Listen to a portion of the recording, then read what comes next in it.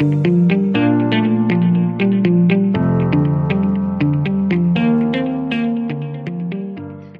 and welcome to Let's Talk Robotics. I'm your host, Nikki Rousseau, CEO and founder of Exaptech. We specialize in social telepresence and educational robots. We are also the host of the Melbourne Robotics Meetup Group, as well as co-host of Women in Robotics, the Melbourne chapter. Today, I'm expanding my podcast to include guests from other countries. It is a great honor for me to introduce Nicholas Nadeau. Nicholas is an executive and project director at Halodi Robotics, leading the expansion into North America with the mission of bringing safe and capable humanoid robots to everyone. Nicholas, welcome and thanks very much for joining me today. Thank you very much, Nikki, for having me. Very excited. Now listen, Halodi, I pronounced that right, and your surname, Nadeau, that's right, isn't it? Yes, that is very right. Halodi Robotics and Nicholas Nadeau. And you're based in Montreal, so obviously you all speak French then. I looked at your resume and I was going to give a bit of a blurb where you did your education, but I decided, look, I speak two languages fluently and French isn't one of them, so I'm not going to try and butcher the pronunciation of anything. So I'm sure we're going to get to it and you can pronounce it beautifully. Very good. So you're one of these gifted individuals that I've had the privilege of speaking with on this podcast. You could have been a medical doctor, but instead you did a PhD in robotics. Tell us about your journey. So that's right. Once upon a time, when I was leaving Cégep, our college, basically between high school and university here in Quebec, I was heading down the pre-med pathway, thinking I'd go straight into med school. But a fortunate encounter with a friend of a family who was a engineer turned doctor guided me on the engineering path and said one of the best things, especially if I wanted to be like an orthopedic surgeon or something in the future, was to maybe get some experience before diving right into the medical program. And so I decided to do mechanical engineering. It was the closest to the skill sets and my interests that I had at the time, thinking that knowing how structures work and all those forces and things like that would serve me well as a potential future orthopedic surgeon. Along the way, built race cars with the student FSAE team and fell in love with engineering as a whole and all thermodynamics, the fluid flow, the mechanics and everything like that. Unfortunately, at the time, McGill University did not have a mechatronics program, so I was stuck building race cars. But fortunately, my first internship turned into a job offer where I was able to be a design engineer, part of a company called Rogue Research doing biomedical applications. And so I spent the better part of a decade with them, designing brain implants, surgical devices, brain simulation devices, imaging equipment, and really combining my love for the mechanical and design engineering side of things and having my toes still in the medicine world, and really contributing back to things that could help people in a lot of ways. Along the way, made the, I'm not sure yet, good or bad decision to do a PhD. And that was quite the adventure. And that was my first foray into robotics. And so that I was able to work with a lab here in Montreal out of École de Technologie Supérieure, our ETS, our basically state engineering school, phenomenal lab. We had one of every robot you could think of, everything from the cobots to the industrial robots. And having access to all this equipment really added to the mechanical side, the biomedical side, and gave me the opportunity to do the software engineering, the robotics engineering, that systems engineering that you need to be really a full stack roboticist. My PhD was focused on bringing collaborative robot safety to freehand medical ultrasound. So once again, still keeping my toes in the medical world. I got trained as a sonographer in Canada, making sure I had the skills to understand what I was doing with the collaborative robots. In parallel to that, started a consulting company, consulted as basically a rent-to-CTO for a bunch of startups around Montreal through the venture capital circuit with Founder Fuel mentoring at Techstars and things like that. Joined a Y Combinator company, Aeon 3D, as their head of engineering. They just officially announced their Series A that they closed last year. And since then have joined Halodi Robotics as the project director, leading the international projects around the world, everywhere from here in North America to Sweden, Norway to Italy, where we have our robots being deployed to real world applications. Wow, like there's a lot to unpack there. Probably starting with someone that looks so deceptively young. You've done a hell of a lot in your career so far. Tell us, I just want to backtrack to you when you went to university and they didn't have a mechatronics course available there. That's very interesting.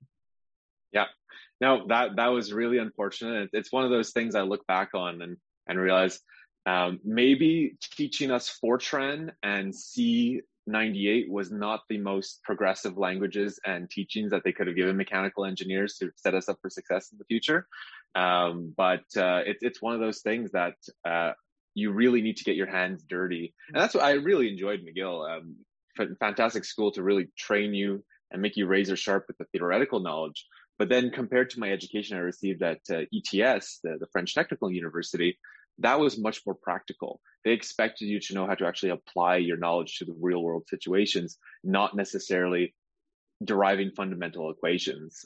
So a fun story from that was McGill didn't let you use calculators on most exams. And so you'd have to be able to do everything in your head or by hand, deriving things and getting working. The first time I did an exam at ETS, it took me the full time because I was used to not using a calculator. But then I realized they let you use at ETS the Texas Instruments fancy calculators. My next exam took 15 minutes because once you have the theoretical knowledge down, those things are like cheating. They looked at you and went, this is a super kid here. Like, what have we got here? It's interesting. I'm just going to the mechatronics things because a lot of universities in Australia also didn't have mechatronics like as a recognized degree now. And this is, of course, all changing with robotics now and the use of it. Yeah, no, definitely a mechatronics program. I see it as fundamental now, especially for where the world is going. Yeah. Some universities call it systems engineering. And so that's actually what ETS calls it, the génie du système. And that's really combining a mixture. You come out a bit like a jack of all trades, but specialize in automation and systems. You do a little mechanical engineering, a little software engineering, a little electrical engineering, give you that full stack hardware baseline such that you can really succeed as a systems engineer when you bring integration, automation to the manufacturing sector, to the medical sector, to startups, honestly. So just touching on startup land in Montreal and Canada, tell us a little bit about the landscape there. What's it like and what resources do you have to help you, companies coming in new? Yeah, so Montreal in particular, we've had a booming couple of years now. We are really growing to be a bit of the AI machine learning capital on the Northeast coast as compared to Silicon Valley. Fortunately, our rents are a lot lower than the Silicon Valley area. So the cost of living and lifestyle is that mixture of North American, European life. And it's really been incredible having access, especially in the Montreal area, to everything from AI startups to the web development world, robotics. I could see just outside my window a robotics company right across a canal nearby. There's a little bit of everything we have, plus our university ecosystem. So Montreal, off the top of my head, has about 5 universities within a 10, 15-minute walking distance from each other. And you'll find in between each of them, they have their startup incubators, they have their accelerators, they have little startup shops here, there, and everywhere. So it's really a vibrant ecosystem for anybody who wants to jump into companies, launch companies. We have a phenomenal tax credit system as well for anything that's innovation related or R&D, really to jumpstart your venture. Okay, so I mean, obviously not just limited to Canadians. It's open to anyone who wants to come there.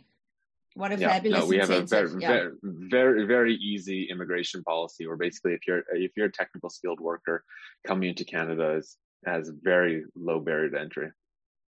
Maybe I shouldn't advertise that on this podcast because we'll see like an outflux of Australians. Please stay here, Australians. We don't want you to go anywhere. It's Commonwealth. We're all part of the Commonwealth. Yes, I know, this big family. No, Nicholas, you can come to Australia. I think we need your brains here. So tell us about your work at Halodi Robotics and then what are you doing there? Yeah, so I'm the project director, really overseeing the projects and the deployment of the robots into the real world. I also wear a separate hat as the head of recruiting and the head of the director of product role as well, overseeing a lot of the design and development and the building of the team. So I've been with the Haloti Robotics for just over 8 months, I believe now. Company was about 19 people when I joined. We have since passed about the 45 threshold, so really doubling the company, probably going to double again over the next year.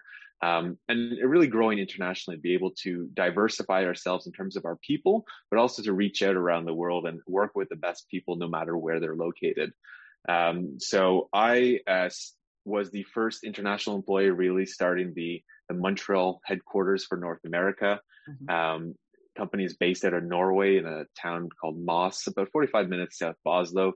We have just this year as well, not only started the Montreal office, started an Oslo office, started an office in Bologna, Italy, and another office in Dallas with another satellite office in Oakland, California. So really spreading ourselves around the world to connect with the best people, no matter where they're located, and really passionate people who want to be part of robotics innovation, driving performance-driven people who want to work with a tight-knit team where everybody is an expert, and you really have to push yourself sometimes to keep up with how incredibly smart and skilled the people are.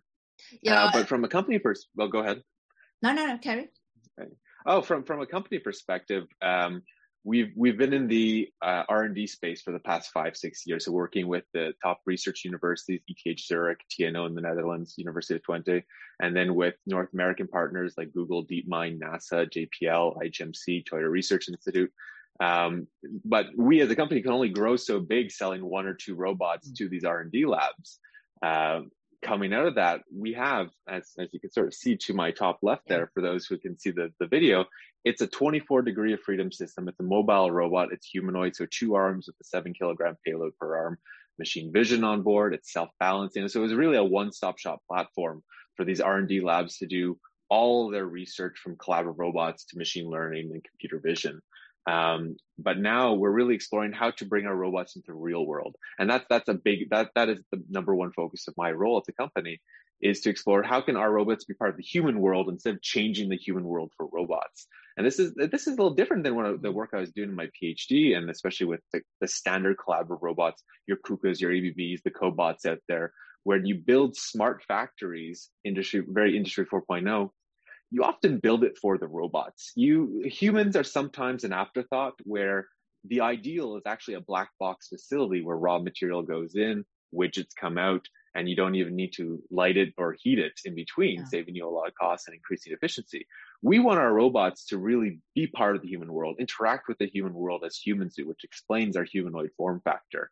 Being able to work alongside humans, that anthropomorphic physical human robot interaction is really important to us. And this working with our clients in the loop, overseeing these projects and really interacting on a day-to-day basis with our project partners, getting their feedback, their user stories, their functional requirements, feeding it to our design and development teams as part of their requirements for the design of our next generation robot in parallel, and then coming back to the projects with design updates, very agile, very closed loop, to make sure we keep it in the loop, we test early, test often, deploy early, deploy often, and really make a product that the world wants, not the product we think the world wants. Yeah, that's an interesting point, because a lot of the robots, and a couple of the guests that I've had here have said to me that the robots that they've ended up with have been conceptualized in universities, and you've got this robot now what are you going to do with this robot? So you sit with this robot, and this goes hand in hand with the adoption rate of robotics. Like, people say to me, especially, like I deal with telepresence robots. So what do you do with this robot? If I'm not able to give them like 10 use cases, like like this is where this technology is being used, it's just another, like, I don't want to say gadget, but I think that's part and parcel. And I don't know what your adoption rate, we'll talk about this now in Canada, but certainly in Australia, the adoption rate of robots hasn't been that great. What's it like in Canada? So in Canada, it depends who you talk to and which sector they're in. We have a very strong SME, so small and medium-sized enterprise sector, especially in Quebec. We have a strong automotive sector across Eastern Canada, so Ontario, Quebec. And so in the automotive sector, strong adoption. I think we're actually leading the curve in terms of worldwide adoption per capita. In the other sectors, we're lagging behind a little bit. You see this in a lot of North American and Western European countries that are lagging behind in robotic adoption, especially when compared to Eastern Asian countries where adoption is actually staggeringly high, and very, very impressive. Some people might blame COVID as slowing a lot down. I'm sure a lot of financial directors out there are redoing their forecasts now after the past couple of years have really shifted everything about. Yeah.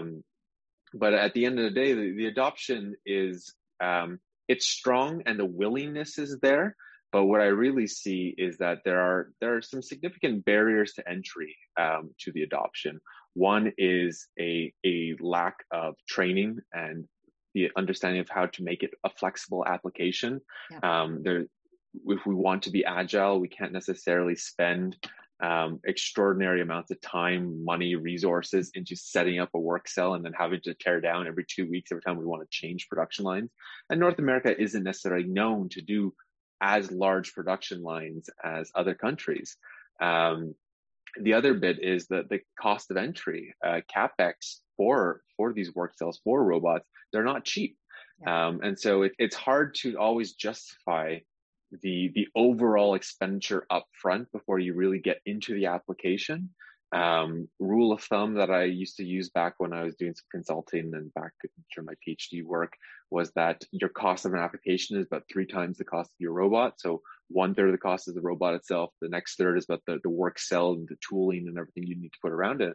And your last third, and this is one of the big ones that people never think about because they often think labor is free, but it's your labor. It's the integrators and software engineers and the test engineers that are putting it together and making sure it all works out. And I see people who look at like some of the cheaper cobots, like say the Universal Arms, for instance. They're phenomenal robots that you can get for a pretty low cost compared to other robots out there. And they think that their whole application will then cost $30,000, $50,000. They don't think of all the extra add-ons. And once they start getting into the paperwork and realizing how much will go into building a robotics application, that's where a lot of people start to get cold feet. And if we had an easier entryway into that where we can almost do it as robots as a service where it becomes a cash flow operation instead of an upfront CapEx, that becomes a much easier pill to swallow because you could connect your cash flow directly to the value of your application over time, and not a huge investment upfront. I think you've touched on a couple of points there in terms of the adoption of why the adoption rate is as it is in robotics.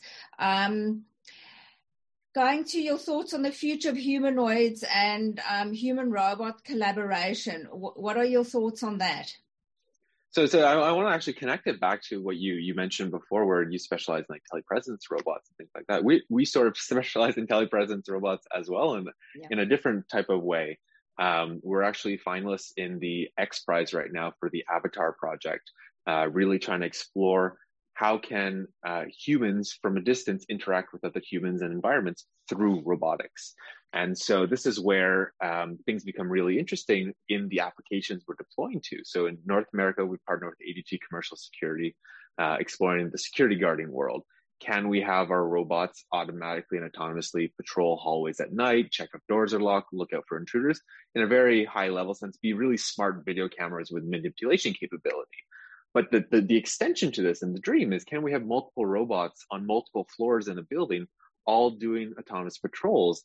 And then if a security event is detected, can we then bring the human in the loop? Can the human don VR goggles and sort of become the robot, see what the robot sees, hear what the robot hears, manipulate the robot's arms using the VR technology, interacting with the world, resolving the security event, and then be able to teleport to another robot and another robot? And you can extend this further. Can you have a global security operations center in one centralized location be able to service many different buildings in an area, in a geography, in a country?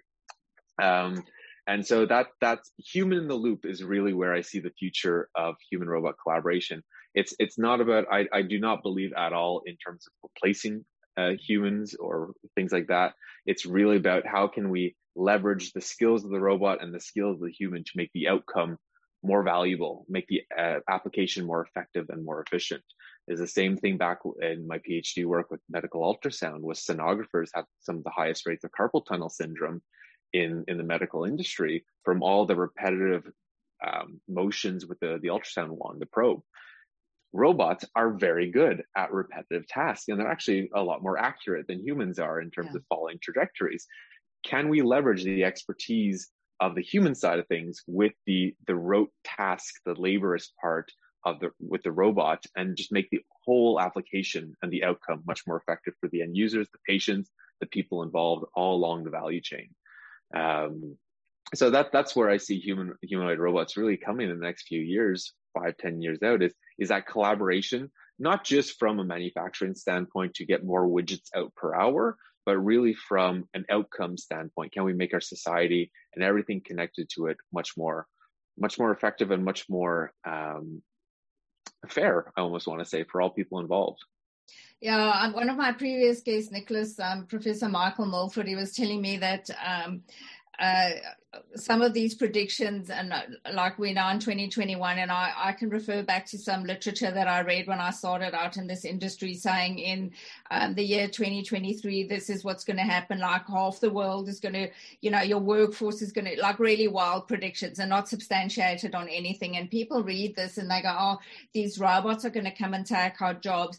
So I think, number one, these predictions don't do us any favors because they're not true, number one. And secondly, it makes people resistant to using technology that can actually make a huge difference in their lives. Just talking on, so the one that you're doing and you're checking, doing sonographs, that if you've got this technology available, then use it. But there's this bit of a resistance. No, it's going to take my job. So, what do you think about the human-robot interaction, safety and failing gracefully going forward with all of these predictions in mind? No, and definitely the key word, and I love that, is failing gracefully. There's so many applications in the industrial world where something goes wrong, you just stop. A human will come in and reset the application and keep going. But when it comes time to physical human-robot interaction, it's not a question of if problems will happen. It's really when the problem will happen. Humans are very creative at causing problems that programmers do not predict. And especially having humans in unstructured environments with robots in unstructured environments, it creates, I want to say, risk, but not always from a safety standpoint, but more from what can come up standpoint. And so, like, if we connect it to the ultrasound work, ultrasound is a great example of where simply stopping the robot upon contact detection, upon collision, upon something detected, is definitely not necessarily an appropriate reaction strategy. You don't want to end up clamped between the table and the robot holding the ultrasound one. That's not a good situation to be in for anybody involved in that. And so robots having an awareness of body contact location, an awareness of the humans, the physical robot interaction, programming and designing applications where failure is expected and how to come out of a failed state back to a known safe state. It's honestly one of the challenges in robotics right now, whether you're in the academic world, whether you're doing work like I did back in my PhD, or whether you're in the humanoid world where I am now, really interacting with humans in unstructured environments. How can we enter back into a safe state after problems will arise? And it's really about making that application as safe as possible, risk reduction. And that's where your traditional risk assessments would come in, and really trying to understand where are all the possible input states and outcomes that can be achieved. And this is where it becomes more than just an application. You see a lot of robot design, you mentioned it before, a lot of robot design are just coming out of academic labs, or honestly doing what I did in my previous work, where I just take a off-the-shelf cobot and apply it to a medical application, which honestly probably isn't always the best solution. You're taking a hammer and seeing everything that is a hammer problem at a certain point. And so that's extrinsic safety when we're trying to really design the application to be safe. But to truly have safe physical human robot interaction, especially in the service robot domain, we need to design our robots to be safe in and of themselves from the ground up. And so this intrinsic safety, with this in mind, we can take a more holistic design approach. We can look at everything from the motor design to the full body weight. Everything becomes part of the optimization problem of making a better robot application from end to end, making it fully safe, and making sure that we understand that the design choices we make from the very beginning of even designing the robot will have repercussions at the end application somewhere around the world in a completely different domain that we might not be experts in ourselves. Yeah, it brings to mind that these companies that have spent vast amounts of money, and like I'm talking like millions, and then the next thing they touted on Time magazine, they're the next best thing, and then a year later the company, having spent probably like $1 billion, is no more. Talked about agile hardware development. Like, this is actually crucial. Yeah. It's hardware development is really easy to spend money. It is actually very incredible how quickly you can spend money in hardware development compared to other things. And definitely COVID has taught me a lot with how to make even distributed teams, make them successful in the hardware side. Going through it, my engineers, my software engineers, I want to say had a much easier time adjusting to the remote work situation that we ended up in over the past year and a half, compared to my hardware engineers, where we had to ask ourselves, how do we achieve milestones still? How do we make prototypes? How do we still collaborate without being mechanically, physically on site, using our tools, getting that physical feedback that like mechanical, electrical engineers like to do a lot. But this is like really taking a step back and understand, okay, what are the primary outcomes that I want to achieve? What are the what is the core values that I'm trying to target? Not just design gates which are basically the implementation detail to these core principles. And so, we need to understand that design is a game of incomplete information. You're never going to have all the information up front, and it's sort of like a game of Clue, where as an engineer, you're really trying to figure out, okay, my requirements are this Clue cards, where I'm really discovering the application and what is needed for my design to be successful bit by bit. Now, the more sort of research and feedback you get from the beginning, the easier it becomes in the end, sort of that measure twice, cut once mentality. But it's really about making the design process, making work transparent, and designing with stakeholders in the loop as much as possible, not just at design gates, design reviews, transfer to production points. So this is the sort of the difference between the waterfall methodology, where you sort of work in a silo, present, and really can we work with our stakeholders in the loop? Can we have our clients, supply chain, customer success, all in the loop with us, getting that feedback early and often?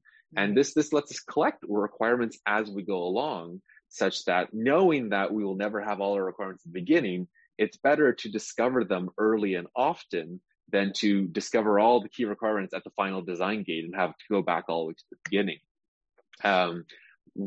Working hardware for me is definitely the primary measure of progress. Investing in my team, and that's both from a diversity point of view, make sure I have people of different knowledge backgrounds. I like teams that are multidisciplinary. I like it when the electrical engineers, mechanical engineers, software engineers are all part of one design team. I've seen companies where mechanical engineering is one side of the building, electrical goes the other side, and they wonder why when they come together, the wires don't fit into the design.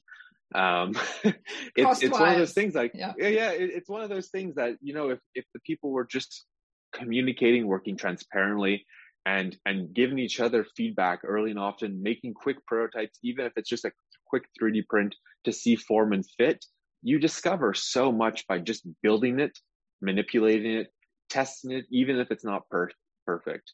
I like motivated individuals. I like teams that can organize on themselves. My favorite style of management is really to get the people who I can empower and let them run free, give them the right inputs, requirements at the beginning, set up some milestones and expectations, and really empower them to be the experts. I like to hire people that are smarter than me, such that I have full trust in them in terms of achieving the outcomes that we need as a company to keep moving forward. Getting our hardware into the real world as soon as possible is key to that. Some of these billion-dollar companies that you like to bring up before, I'd be curious if all that fundraising, all that money spent, where did the hardware go? Where did the development? Did they get into people's hands to get that feedback? And that's one of my favorite parts working with Haloti Robotics right now, is our robots are in the field every single day at ADT in Dallas, Texas, in the hands of retailers and StrongPoint in Sweden, Norway, in a food packaging machine manufacturer's facility in Bologna, Italy, AltoPack, getting that feedback, working with their teams sort of as an agile scrum team, breaking things, moving it forward, understanding that beta testing and R&D testing is dirty, but it's all there to make a better product at the outcome. And really having our stakeholders in the loop, they're our most important resource. And they're not necessarily always right with everything, but taking their feedback and understanding where that feedback is coming from, what are the clear outcomes they want to achieve, combining that with our development to make a better overall product, and really iterate, test, and get that feedback early and often. Listen, it sounds to me as though it's a hell of a complex operation you're running. I mean, you make it sound so simple, but it's not. If your head office is based in Norway, where are you actually doing your manufacturing, and how do all these teams take us through like a prototype? If you're starting a prototype, just take us through some steps. How does it work? So let's take it from a high level. First, talking about the teams, we have primary development, and it's the core office that really started the companies in Moss, Norway. So I'd say about 75 to 80% of our engineering staff is located on that site. And that is where our final assembly and production takes place as well. As we zoom out from there, we have the Oslo office where some design engineers are based. We have the Montreal office where we have a perception AI engineer and a mechanical engineer. We have our Dallas facility that's really a client site. We have our Italy facility that's another client site. And all this lets us work in a bit of a distributed manner. If we do it really well, we become essentially a 2-shift operation where when Europe goes to sleep, North America wakes up and continues to work. And hopefully, if everything works out well, we've become double the efficiency with having the company just turning all day long, all 24 hours. Now, that brings up the great point of communication is key. We can't be successful unless we communicate, unless we work transparently, unless we make sure that even the verbal conversations that happen in the hallways are documented in a manner that can connect the other teams together, that connect across time zones, and make sure we're setting up each of our people in the teams for as much success as possible. So we look at a prototype development. The first thing we look at, okay, we have a need. There's a product owner from a very Scrum Agile sense. We have the inputs, we have the user stories. We know what we want to see as an outcome. We'll set up milestones. Basically, what is the minimum viable product, the MVP, and how quickly can we get to something working? It doesn't have to be nice. It can be quite dirty, broken, prototypey, very beta. But as long as it's working such that we can get that feedback, make sure that things fit, make sure that just from a manufacturing standpoint, there's so many things you learn when you just start manufacturing something. When you get that feedback, once again, stakeholders early and often, get that feedback from vendors and machinists and contract manufacturers to really understand what skeletons are in the closet that you should discover early and not way later on when you're trying to transfer to production. So setting up those milestones, breaking down the task into small, discrete actionables, trying to really make it time-bound. I'm a big fan of time-bound project planning over scope-bound, where things tend to slip and just expand when you go for scope, but really putting some time milestones to have a little bit of a hustle, get something out, test it, reevaluate, have a retrospective, what went well, what didn't go so well, and move forward from there. And so we like to do a lot of prototyping. We have a small print farm in our Norway offices as well, where we're trying to 3D print as much as possible on a bi-weekly, monthly basis to get that fit and function testing early and often. And then once we're confident basically with those, so if the first milestones get 3D prints, make sure everything fits, make sure everything looks good, get it out to manufacturing as quickly as possible. And that's where we'll use turnkey, those online contract manufacturers, get the turnkey operations in, or even go to China for some quick manufacturing, just to get some cheap prototypes in. And that's about the point in parallel we'll start talking to more higher volume or more higher quality manufacturers to really work with them on design for manufacturing. across time zones, really splitting the tasks so we don't step on each other's toes. It's really easy when you're in two different time zones to not always be in sync with what the next person's doing. So try and do things that can progress in parallel and aren't part of the same critical path in terms of your design cycle. And doing very good design reviews. My favorite is to do like almost PowerPoint presentation style design reviews of walking through the people, what your design thinking was, having a bit of design journal to it. It helps to scope your design reviews so that people focus on exactly what you want them to focus on and doesn't diverge into a brainstorming session, which is really important when working with international teams across time zones. Time is actually a very scarce resource. We only have a 3-ish hour overlap between Europe and East Coast North America, and we have to make the most of it. So we'll have our daily stand-ups during that time sync and maybe a stand-up or two, but ideally you don't want your engineers stuck in meetings all day long. You want them to use that time efficiently. So you want that overlap to really be almost a handoff time. Like, all right, you're starting your day. Here's everything you need to be successful. And when North America goes to sleep, we try our best to hand off to Europe everything they'll need to be successful with. It's like you sound as though you're juggling these balls up in there.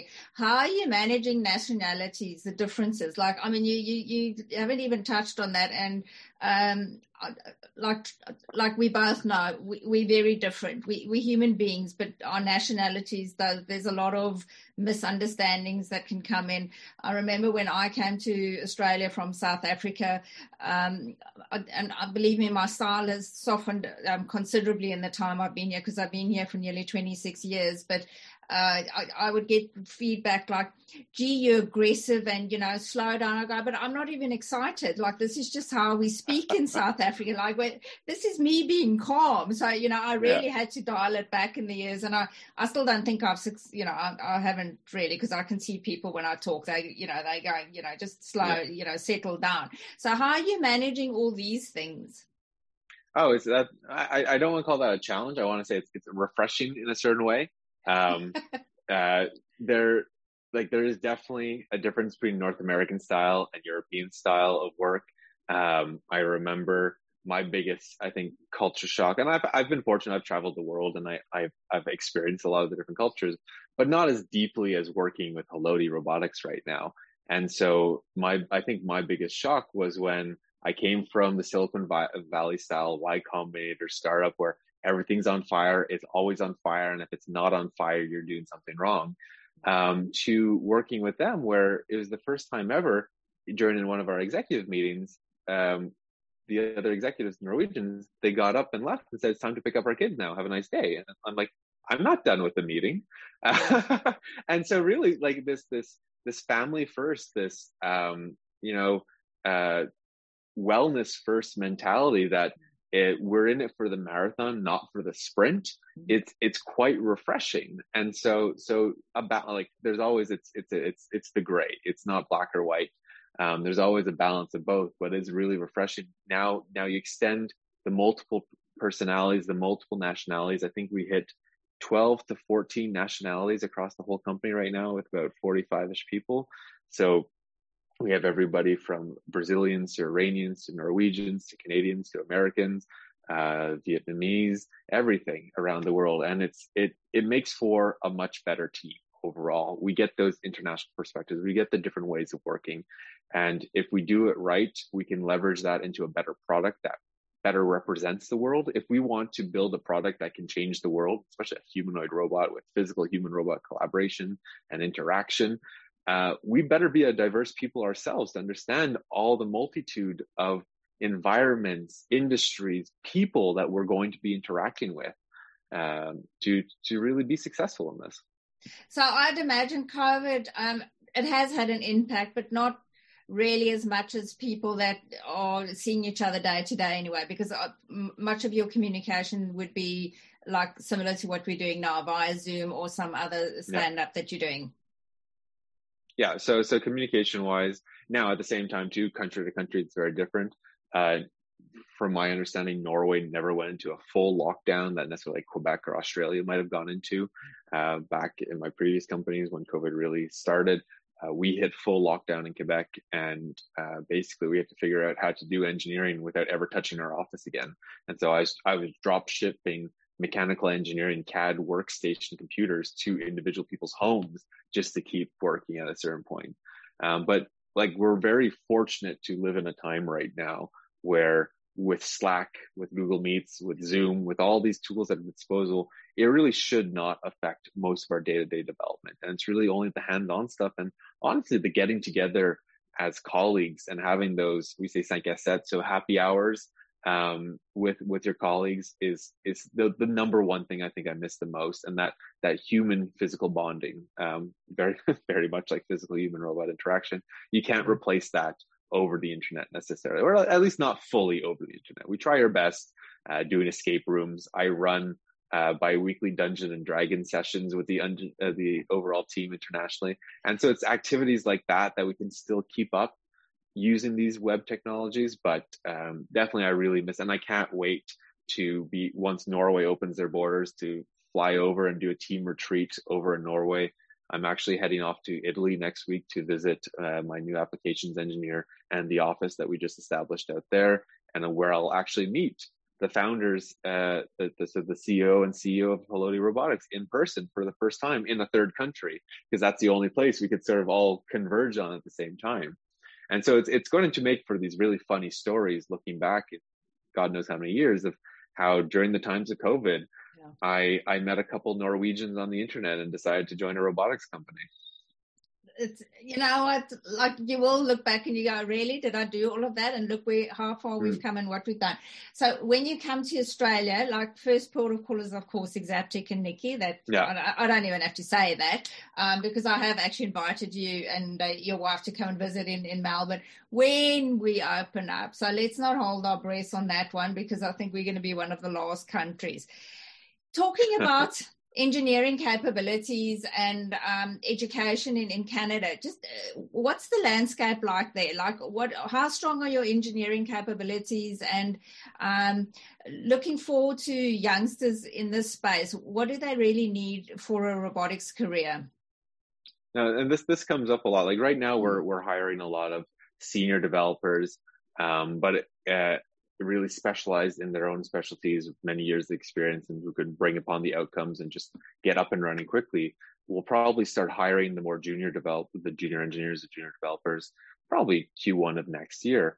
And this is some of the talks I've given and some of the interactions I've had with internship programs and things like that, is really exploring, okay, what do engineers need to be successful if they want to enter the robotics world? And a lot of people come with the idea that they need to be a crazy roboticist to be especially good in robotics. And it's funny because half the time I'm just looking for a good pure mechanical engineer or a good pure electrical engineer or even a web developer at times. Any discipline can contribute and should contribute to robotics. That full stack generalist is great when you're getting started and you just need a one person department. But eventually when you really start to build teams, you want specialists in each of the disciplines.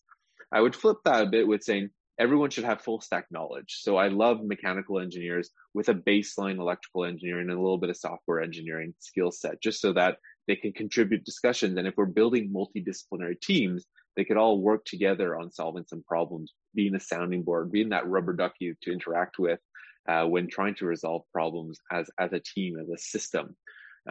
Especially when building complex systems like robotics. So baseline, some basic programming skills. It's no longer optional. Really, every engineer should be able to run some basic scripts and get things off the ground. Have full stack knowledge, but be a specialist in one or two things. Really, really contributes both across the organization. We need specialists. We need that mechanical engineer who's great with bearings. We need that design engineer who's just good with batteries. But at the same time, too, being able to wear different hats and jump in to help your fellow colleagues is key. And the number one thing, and this, like, I am guilty of this, is when I first joined as an engineer, when I was much younger, the company had a 3D printer, and I thought, oh, all my designs are the best designs because I could 3D print it and it automatically works. And so whatever worked in CAD obviously was the greatest design in real life. And it's only until I started actually sending my designs out to my manufacturers where they started yelling at me, telling me I was terrible and my designs were utter garbage, that I realized that just because it works, and especially if it works for me, doesn't mean it's production ready. And understanding that there is a whole other process called transfer to production, going from R&D to useful in real life, is a whole other part of engineering that I find isn't really taught in school often. And that's where I really like the design teams in schools, whether it be like the race car teams I did, or Baja, or student robotics clubs and things like that. It's all great to put together prototypes, but when you actually have to put it out there in the real world, run it in real world scenarios, and make sure it lasts through design competitions, for instance, that really changes the way you design. It really makes you think that just because it worked here doesn't mean it'll always work. And what can I do to make design for manufacturing, design for maintenance, design for assembly, and just design for better product, part of my whole design cycle and the way I think about design. And then the last bit is really proof of work is more important than degrees. I've seen a lot of people coming into our hiring pipeline listing the 10,000 Udemy or Coursera certificates that they've done online, but having no work to actually prove that they can actually apply it. Real world engineering, real world work is all about outcomes. We're hiring people to achieve outcomes for the company. And so being able to demonstrate that you are an agent of change, you can create outcomes, is much more important than listing every online certificate you ever taken or every university you did. And so really being outcomes driven, outcomes focused is key. And asking yourself as a young engineer going to the workforce, what will I bring to the company, and what can I do that someone else can't necessarily do? What outcome can I achieve for you? And it helps to put a different perspective on why you're joining the company, that rather than it's just a job. So the robotics scene now at universities in Canada, have you got a lot of mechatronics students coming through? Like, have you got enough? We've got a shortage in Australia, so I'm assuming probably the same thing in Canada. Yeah, well, it depends on, once again, the sector. There's definitely more than when I started engineering. It's incredible how big, and I'm going to take my French Technical University ETS as an example. It's incredible how big the Génie Systems, or the systems engineering department, has become, churning out tens of thousands of engineers. Now, where they go after that is a whole different question. Do they stay in Canada? Do they go to the US? Do they go elsewhere? But at the end of the day, it's really growing, and we're seeing it more and more that people aren't just doing pure mechanical engineering degrees anymore. I'm seeing more and more people doing like minors in electrical, or even robotics, mechatronics engineering. I believe McGill University now has the mechatronics program. Every other university in Montreal, I believe, has mechatronics courses. The design teams are a lot more mechatronics focused now. There's actually, our summer intern at Halodi in Montreal, who is now officially, she got, we bumped her up, and she's now a full software engineer who'll be sticking with us. Great success story right there. She's actually part of a humanoid robotics design team at ETS, where as student club, they are doing basically sort of like the DARPA style challenges with humanoid robots as part of a student design competition, which honestly, that did not exist at all when I was in university. And so I'm really happy to see the continued growth and the opportunities that are available. And especially with it's almost like over the past, especially 5-10 years, the democratization of robotics, where for $30 you can get the Raspberry Pi with the camera kit, and you go on SparkFun and buy all the components, and you can build full ROS2 robot systems that are using the same navigation, machine learning, computer vision stacks that we use in the industrial world. And so it comes back to the whole proof of work for people who want to get into robotics, is all the tools are available for you to do basically industrial quality robots. You're just not necessarily using industrial cameras and the expensive CNC this and that, or high quality polymers, but all the technology is there for you to get your hands dirty with the systems, and how to design systems and how to design things, and design methodology is the same whether you're doing a $35 robot that you bought off Amazon, or a $30,000 robot that you're using in the industry. You just have different design requirements. Yeah, and don't drop this, please. This is very expensive, and please Yeah. don't fail too quickly with this one. This was very expensive. The next 3 years, what do you think is going to happen in this space? Dare I ask you to predict worldwide? Like, I'm not going to hold you to this, Nicholas, and phone you in 3 years' time and go, listen, this is what you said. But like, what's your gut feeling in the space of humanoid robotics and our adoption rate of it? So I really see us going from, tens, low hundreds of humanoid robots out there in the next couple of years to hundreds, if not thousands, as we start to build out the applications. And this really comes to robots as a service. As I mentioned at the very beginning of all this, the CapEx cost, that the initial barrier to entry in terms of cost, it's staggeringly high when it comes to a lot of robots, especially big fancy robots that pack all the machine vision and multiple degrees of freedom. But if we could bring down that barrier to entry where it's really just a cash flow problem, and where we scope the usage of the robot to key value tasks that you can put a dollar value around. There's a beginning, there's an end, and whatever task happens in here, you can easily quantify as what is the value if that was automated for me. And then, oh, look, I can get this robot as a service that is X dollars per month. This task costs me currently Y dollars per month. It's a much easier way to do that business plan for implementing it into your facility. And so whether it be security guarding, whether it be the manufacturing industry 4.0 space, whether it be in real human environments, really scoping it as a service more than just here's a robot that's being deployed, figure it out, brings down the barrier to entry from a cost perspective, bring down the barrier to entry from a flexibility perspective, because then it becomes the service providers that are working with the clients to develop the applications where they don't have to be the experts of how to program robots. They don't have to be the experts of how to make the application flexible if they want to change the application. Especially if it's as a service, you could cut your costs. If you suddenly want to change to a whole different way of doing things and the robot doesn't make sense anymore, you didn't spend all that CapEx at the beginning to get the robot. That robot could go back sort of like a leasing model and bring value to somebody else in the world. And this robots as almost as a flow where robots can come in and out of applications, bringing value where they're needed, exiting the application when they're no longer needed, is how I really see this industry growing, and very, once again, democratizing robotics, where if you need it for your application and you could scope it well enough, it could come into the application, bring you value for the time you need it for the task you need it for, and then continue to provide value as long as you need it for. Listen, I agree with you. For a company such as myself, the only issue is that it's the investment. For me, it's better to sell it. Like there's your robot. I'll support you as far as I can. Once it becomes a service, then it gets a little bit more complex for me, and I need more money to do it. It's a flip. Initially, it's a flip way to do it. I would need more money to do it that way. And that's probably stopped me having a business model like that. I mean, I do hire out the robots, but my business is more built on I'm just selling them. And that's where I make my profit. I agree with you going forward. It's having enough of the companies around the world.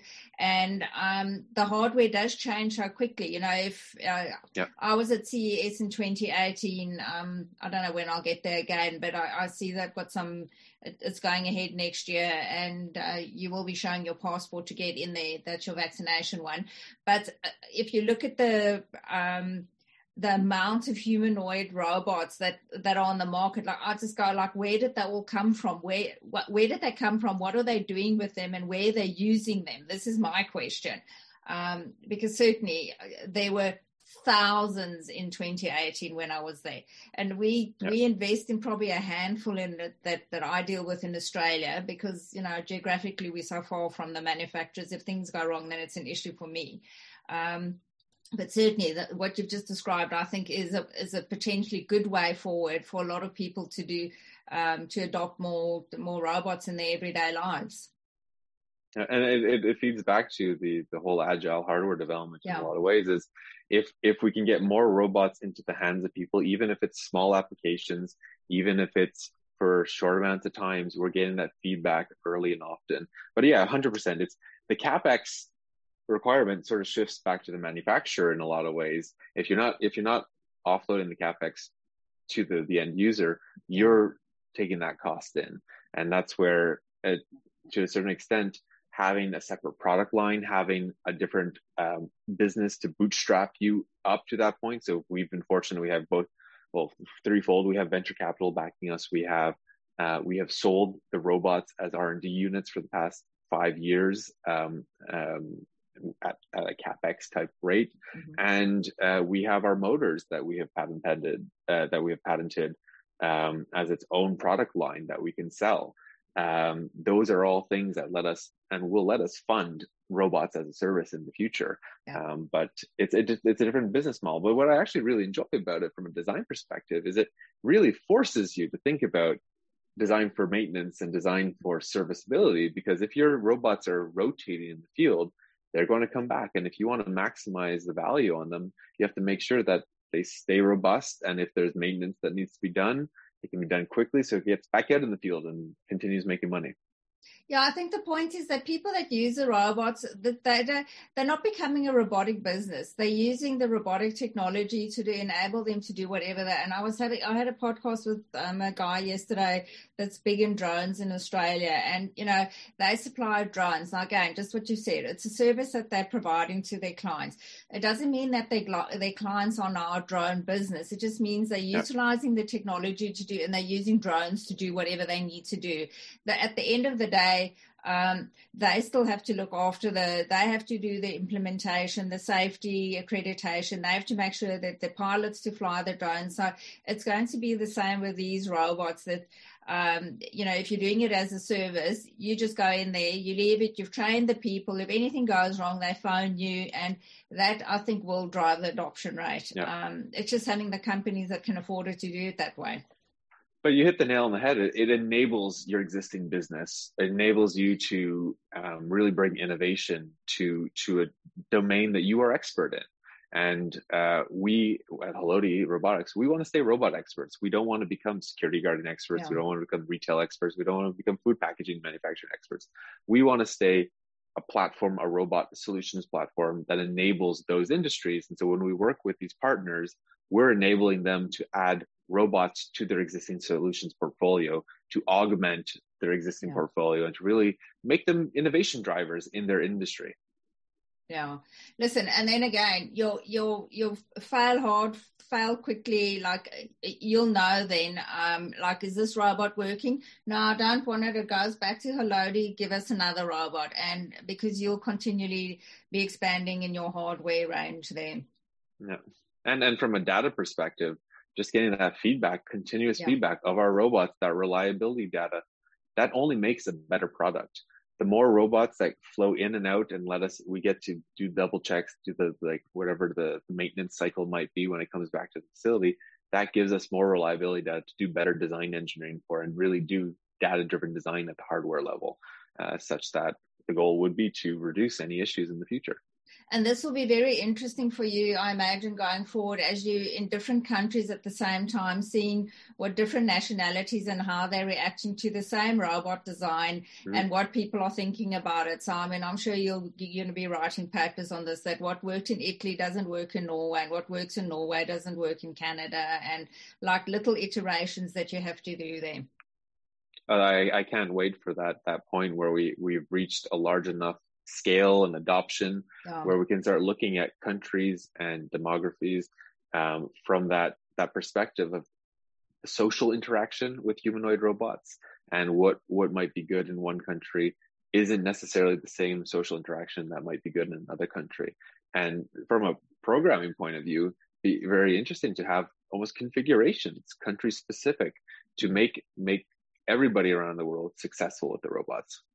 Well, I can tell you, Temmie's got a designer that the wake-up face of Temmie, you can have it in 5 different versions, but they sent out bearing in mind that Temi is all over in the world, and they sent out 20 designs that we could choose from, and they've landed on these 5. And I looked at the 5 and I thought, well, there's one that I like. So one of my preferences got in over facial, like what the eyes look like. But this is based on all the feedback they got from all the countries in the world dealing. So again, you're going to be facing the same thing, that the feedback, what you think is an absolute go in Norway was an absolute disaster in Italy for some reason, just because of idiosyncrasies, whether it's cultural or whatever, language. Yeah, and that's part of the adventure. That's part of the challenge. That's part of the excitement as an engineer is facing these, like, really breaking out of local boundaries and expanding internationally, getting the feedback early and often. If we don't get the robots out there early on as research and development, as beta testing, getting that user feedback, we won't build a product that is diverse. If we don't have a team that's diverse, we won't know about these skeletons in the closet, these unknown unknowns, until it's too late. Yeah. What is it called? Like when you've got your biases are inbuilt, that we're not even going into that. That's a completely different podcast for us. I'm mindful of your time. I'm having a whale of a time because it's a mid-morning for me in Melbourne, but it's getting late for you in Montreal. So any closing thoughts that you'd like to leave the audience with, Nicholas? And may I leave your email address for them to contact you if they want to? Yeah, my email address is nicholas@halodi.com. So NICHOLAS @HALODI.com. You can find me on Twitter at engnadeu, ENGNADEAU. My website is nicholasnadeu.com. Halodi Robotics can be found at halodi.com, so HALODI.com. Otherwise, closing remarks. On the spot here. No, it's been a lot of fun, and I've really appreciated your podcast being like, what we're lacking right now is really transparency into the robotics domain, really demystifying robotics in a lot of ways. It's this whole world of engineering that it's been around for a long time, very from the industrial point of view, but is only now entering the real world, the common knowledge, the layman, and we're seeing it affect people in real life, whether there be their jobs or on big announcements. Whether there's some companies that like to put out these fancy YouTube videos of robots doing parkour, and there's often a misunderstanding of what robots are truly capable of. I laugh when people ask me, like, will robots take over the world in the next few years? My PhD lab, we did the Amazon Pick Challenge, where they send you like the top 10 items and you have to just pick it out of a bucket. Yeah. And that was a terribly difficult thing to do. So robots, they're not taking over the world anytime soon, but the general public doesn't have an understanding of that gap of what they see on YouTube versus what is the actual reality of robots, which often, to be honest, works on a Tuesday when the moon is out. And it's really educating the world on what robotics can achieve, what kind of efficiency, innovation, effectiveness, value it can provide to people, not just jobs, not just profits, but actual people, whether it be for using telepresence robots or assistive robots, sort of like the Halodi platform, to allow the less abled more accessibility to the world using things like avatar and VR control. If we can make situations more safe for humans, if the robot can go in first and work with humans in the loop such that you don't put humans in danger first, that becomes really interesting. That it brings value. It brings overall value to the world, not just value to a company or to a bottom line. And so that's what's really exciting. And so really educating the world on what robots is, but then also educating and demystifying for the engineers who want to get into this domain, but don't understand necessarily how to navigate it. At the end of the day, I just need mechanical engineers. I just need electrical engineers. I just need software developers. It's great if you have full stack robotics knowledge, but really be awesome at one of those disciplines and join us and really be able to push the future forward with your specialty. And then the last bit is diversity. We're always looking for people, different cultures, different genders, to join us to be part of the developing the next generation of robotics, because if we don't build a diverse team, as we saw before, we won't build a diverse product that can change the world properly. Definitely. I couldn't have said that better. Diversity is the name of the game. Different people, different backgrounds, different sexes, just different points of view. So, Nicholas, it's been absolutely wonderful speaking with you. Thank you. I really appreciate it. I'm sure we're going to be touching base again in a couple of months' time. And I no doubt you will be coming to Australia, and Melbourne will be your port of call. First port of call, I may add, so I can introduce you to all the wonderful robotics people. I'm actually doing a conference here next year, so you may laugh and jest, but it's called Generate 2022, and it will be industry, academia, and enthusiasts coming together. It's going to be in March, so put that in your diary, the 30th and 31st of March, and definitely, if we can have an opportunity to host you here, it would be absolutely fantastic. Oh, that sounds lovely. I'll definitely pencil that in, and we'll have a great time. Yeah. So, and to our listeners, thank you so much for joining me for another episode of Let's Talk Robotics. As I mentioned, I'm opening up the podcast to countries, the rest of the countries in the world, lots of people with interesting stories of robotics doing absolutely amazing work. So if you're interested in being on the show, please do reach out to me, and we can take it from there. And to the audience, have a lovely, lovely day wherever you are in the world, and join me next week again. Thanks a lot.